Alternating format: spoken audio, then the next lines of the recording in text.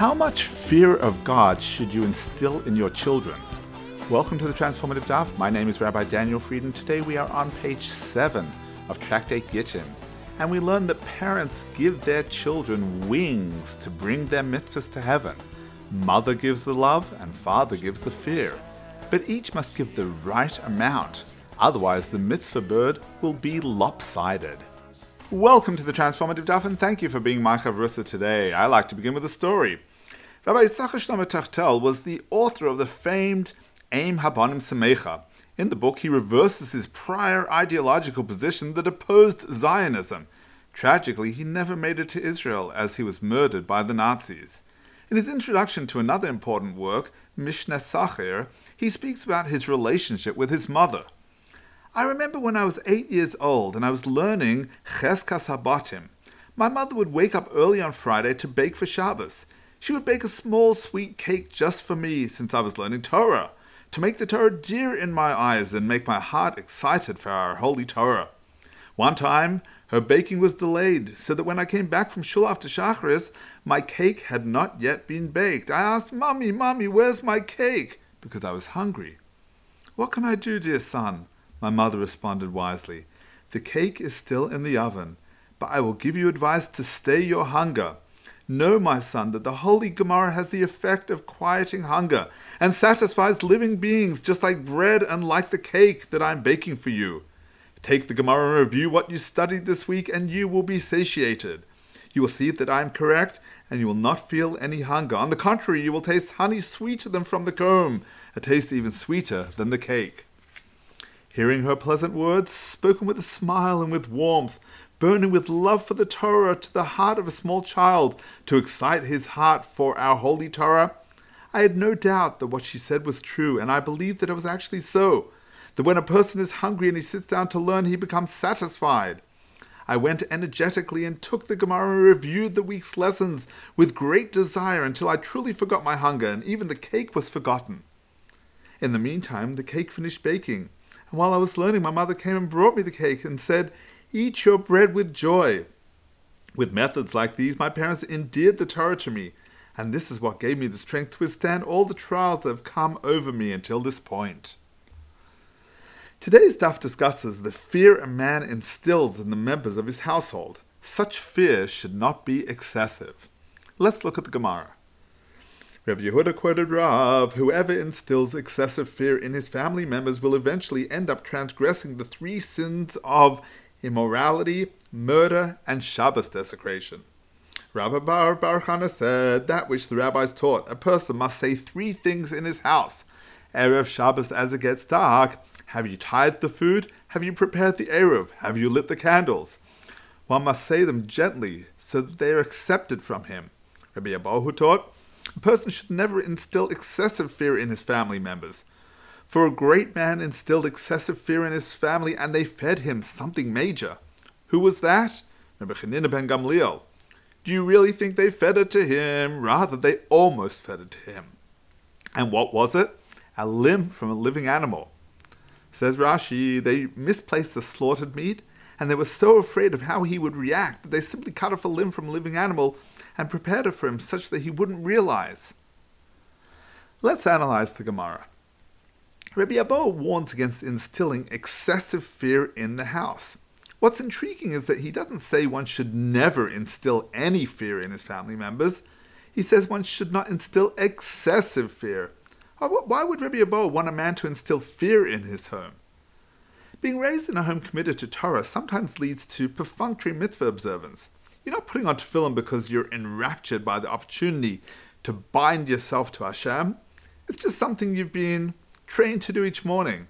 You're not lighting Shabbos candles, feeling the warmth of the Shekhinah envelop the home.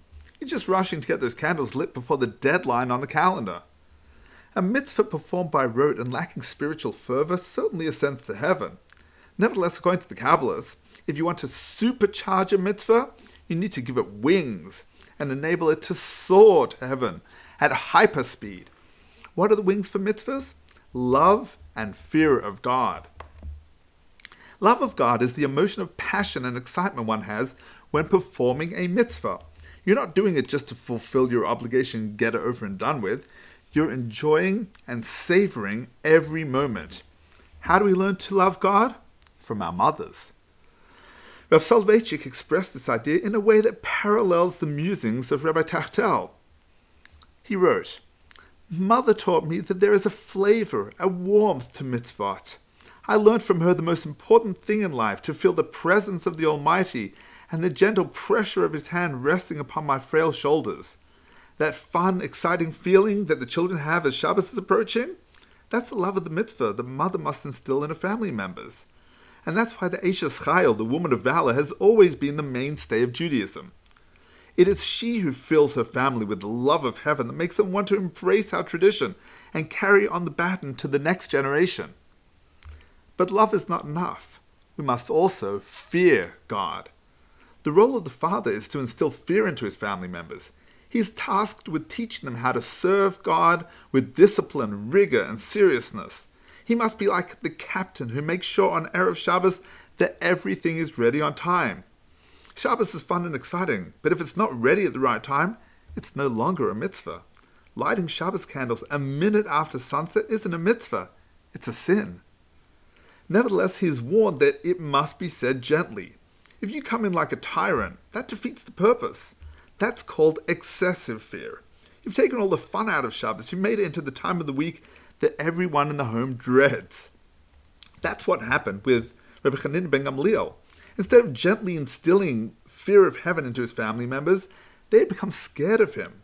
And so when they misplaced the meat, they were so terrified of his reaction that they served him treif meat rather than facing his wrath. If your family members are doing mitzvahs because they fear you, you failed in your mission. Inevitably, what happens next is the kids grow up, move out, and leave Yiddishkeit altogether. Why? Because they were only keeping it because they feared their father, not because they feared heaven. As an aside, it's worth noting what fear of heaven truly means. It doesn't mean that you feel the Almighty as a vengeful God who is out to get you. It means that you fear detaching yourself from your heavenly connection. Every mitzvah you do strengthens your bond with heaven. Every transgression you commit loosens the bond, weakening the divine flow of energy. That's scary. Who would want to detach himself from the divine energy flow? That's the meaning of fear of heaven, and it's the role of the patriarch to instill that fear into his household. Love and fear are both paramount. Teaching one and not the other creates a lopsided mitzvah bird. You can't fly with only one wing. It's like little Johnny who comes home from school one day and tells his mother that they had a substitute teacher. How was she, asks the mother. Well, she wasn't as good on piano as Mrs. Brown. She needed 2 hands to play the piano. Mrs. Brown can play with just 1. Obviously, playing piano with 1 hand only gets the melody. That may create a beautiful tune, but once you add the left hand, you capture the whole song in all its vibrancy. That's what love and fear of God are about, taking the mitzvah from its dry, monotone state and making it come alive. For mitzvahs to fly up to heaven, they require love and fear. Both aspects are vital for the ideal service of Hashem. May you instill the right amount of love and fear to have all your family's mitzvahs fly directly to the Almighty's glorious throne, wishing you a transformative day. Thank you for tuning into the Transformative Daf podcast with Rabbi Daniel Friedman. If you've enjoyed being my chavrusa today, please consider purchasing the book series or partnering with the Center for Torah Values as we show the value of Torah and instill our values with Torah. Check it out at transformativedaf.com and across social media at Rabbi Daniel Friedman.